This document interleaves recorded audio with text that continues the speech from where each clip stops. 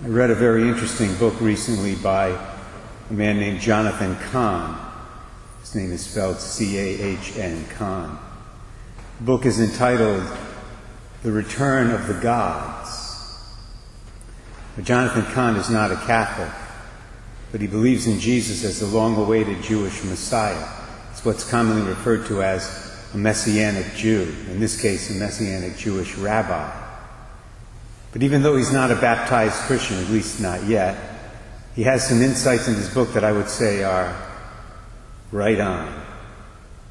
His basic thesis is that three of the most powerful false gods of the pagan world, who are really demonic spirits, Baal, Ishtar, and Molech, are back at work. They're back at work in our modern world and are behind many of the evils that we have to deal with, contend with. Demons, of course, have no power over us except the power we give them, the power we allow them to have. But many people, unfortunately, are cooperating with these demons. And we see the results all around us in the confusion, in the anger, in the violence, and in the disobedience to God's law.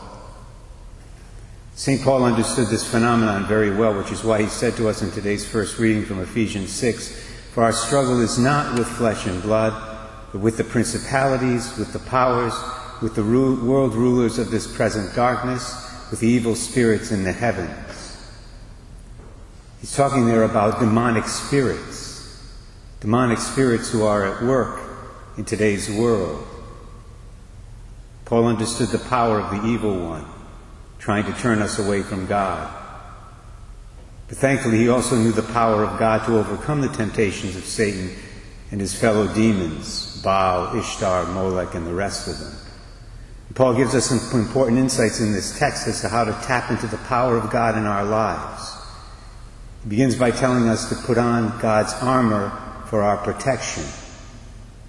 Then he indicates how we can do that. First of all, by knowing the truth of Jesus' victory over sin, Satan, and eternal death, and by keeping our focus on that truth always, never forgetting it. Secondly, he makes it clear that we need to be striving for holiness in our personal lives, and we need to do what we can also to spread the truth to others by our word and example. Paul says there, "So stand fast with your loins girded in truth, clothed with righteousness," in other words, with holiness as a breastplate, "and your feet shod in readiness for the gospel of peace." He then tells us to use the faith we have as a shield. It's a good image. For the protection of our soul, in other words. And he concludes by telling us to use the word of God like a sword. Faith is power. Faith is a power that protects us. Faith keeps us strong in our commitment to the Lord. Faith keeps us from giving in to temptation. Faith helps us to resist Baal, Ishtar, and Molech.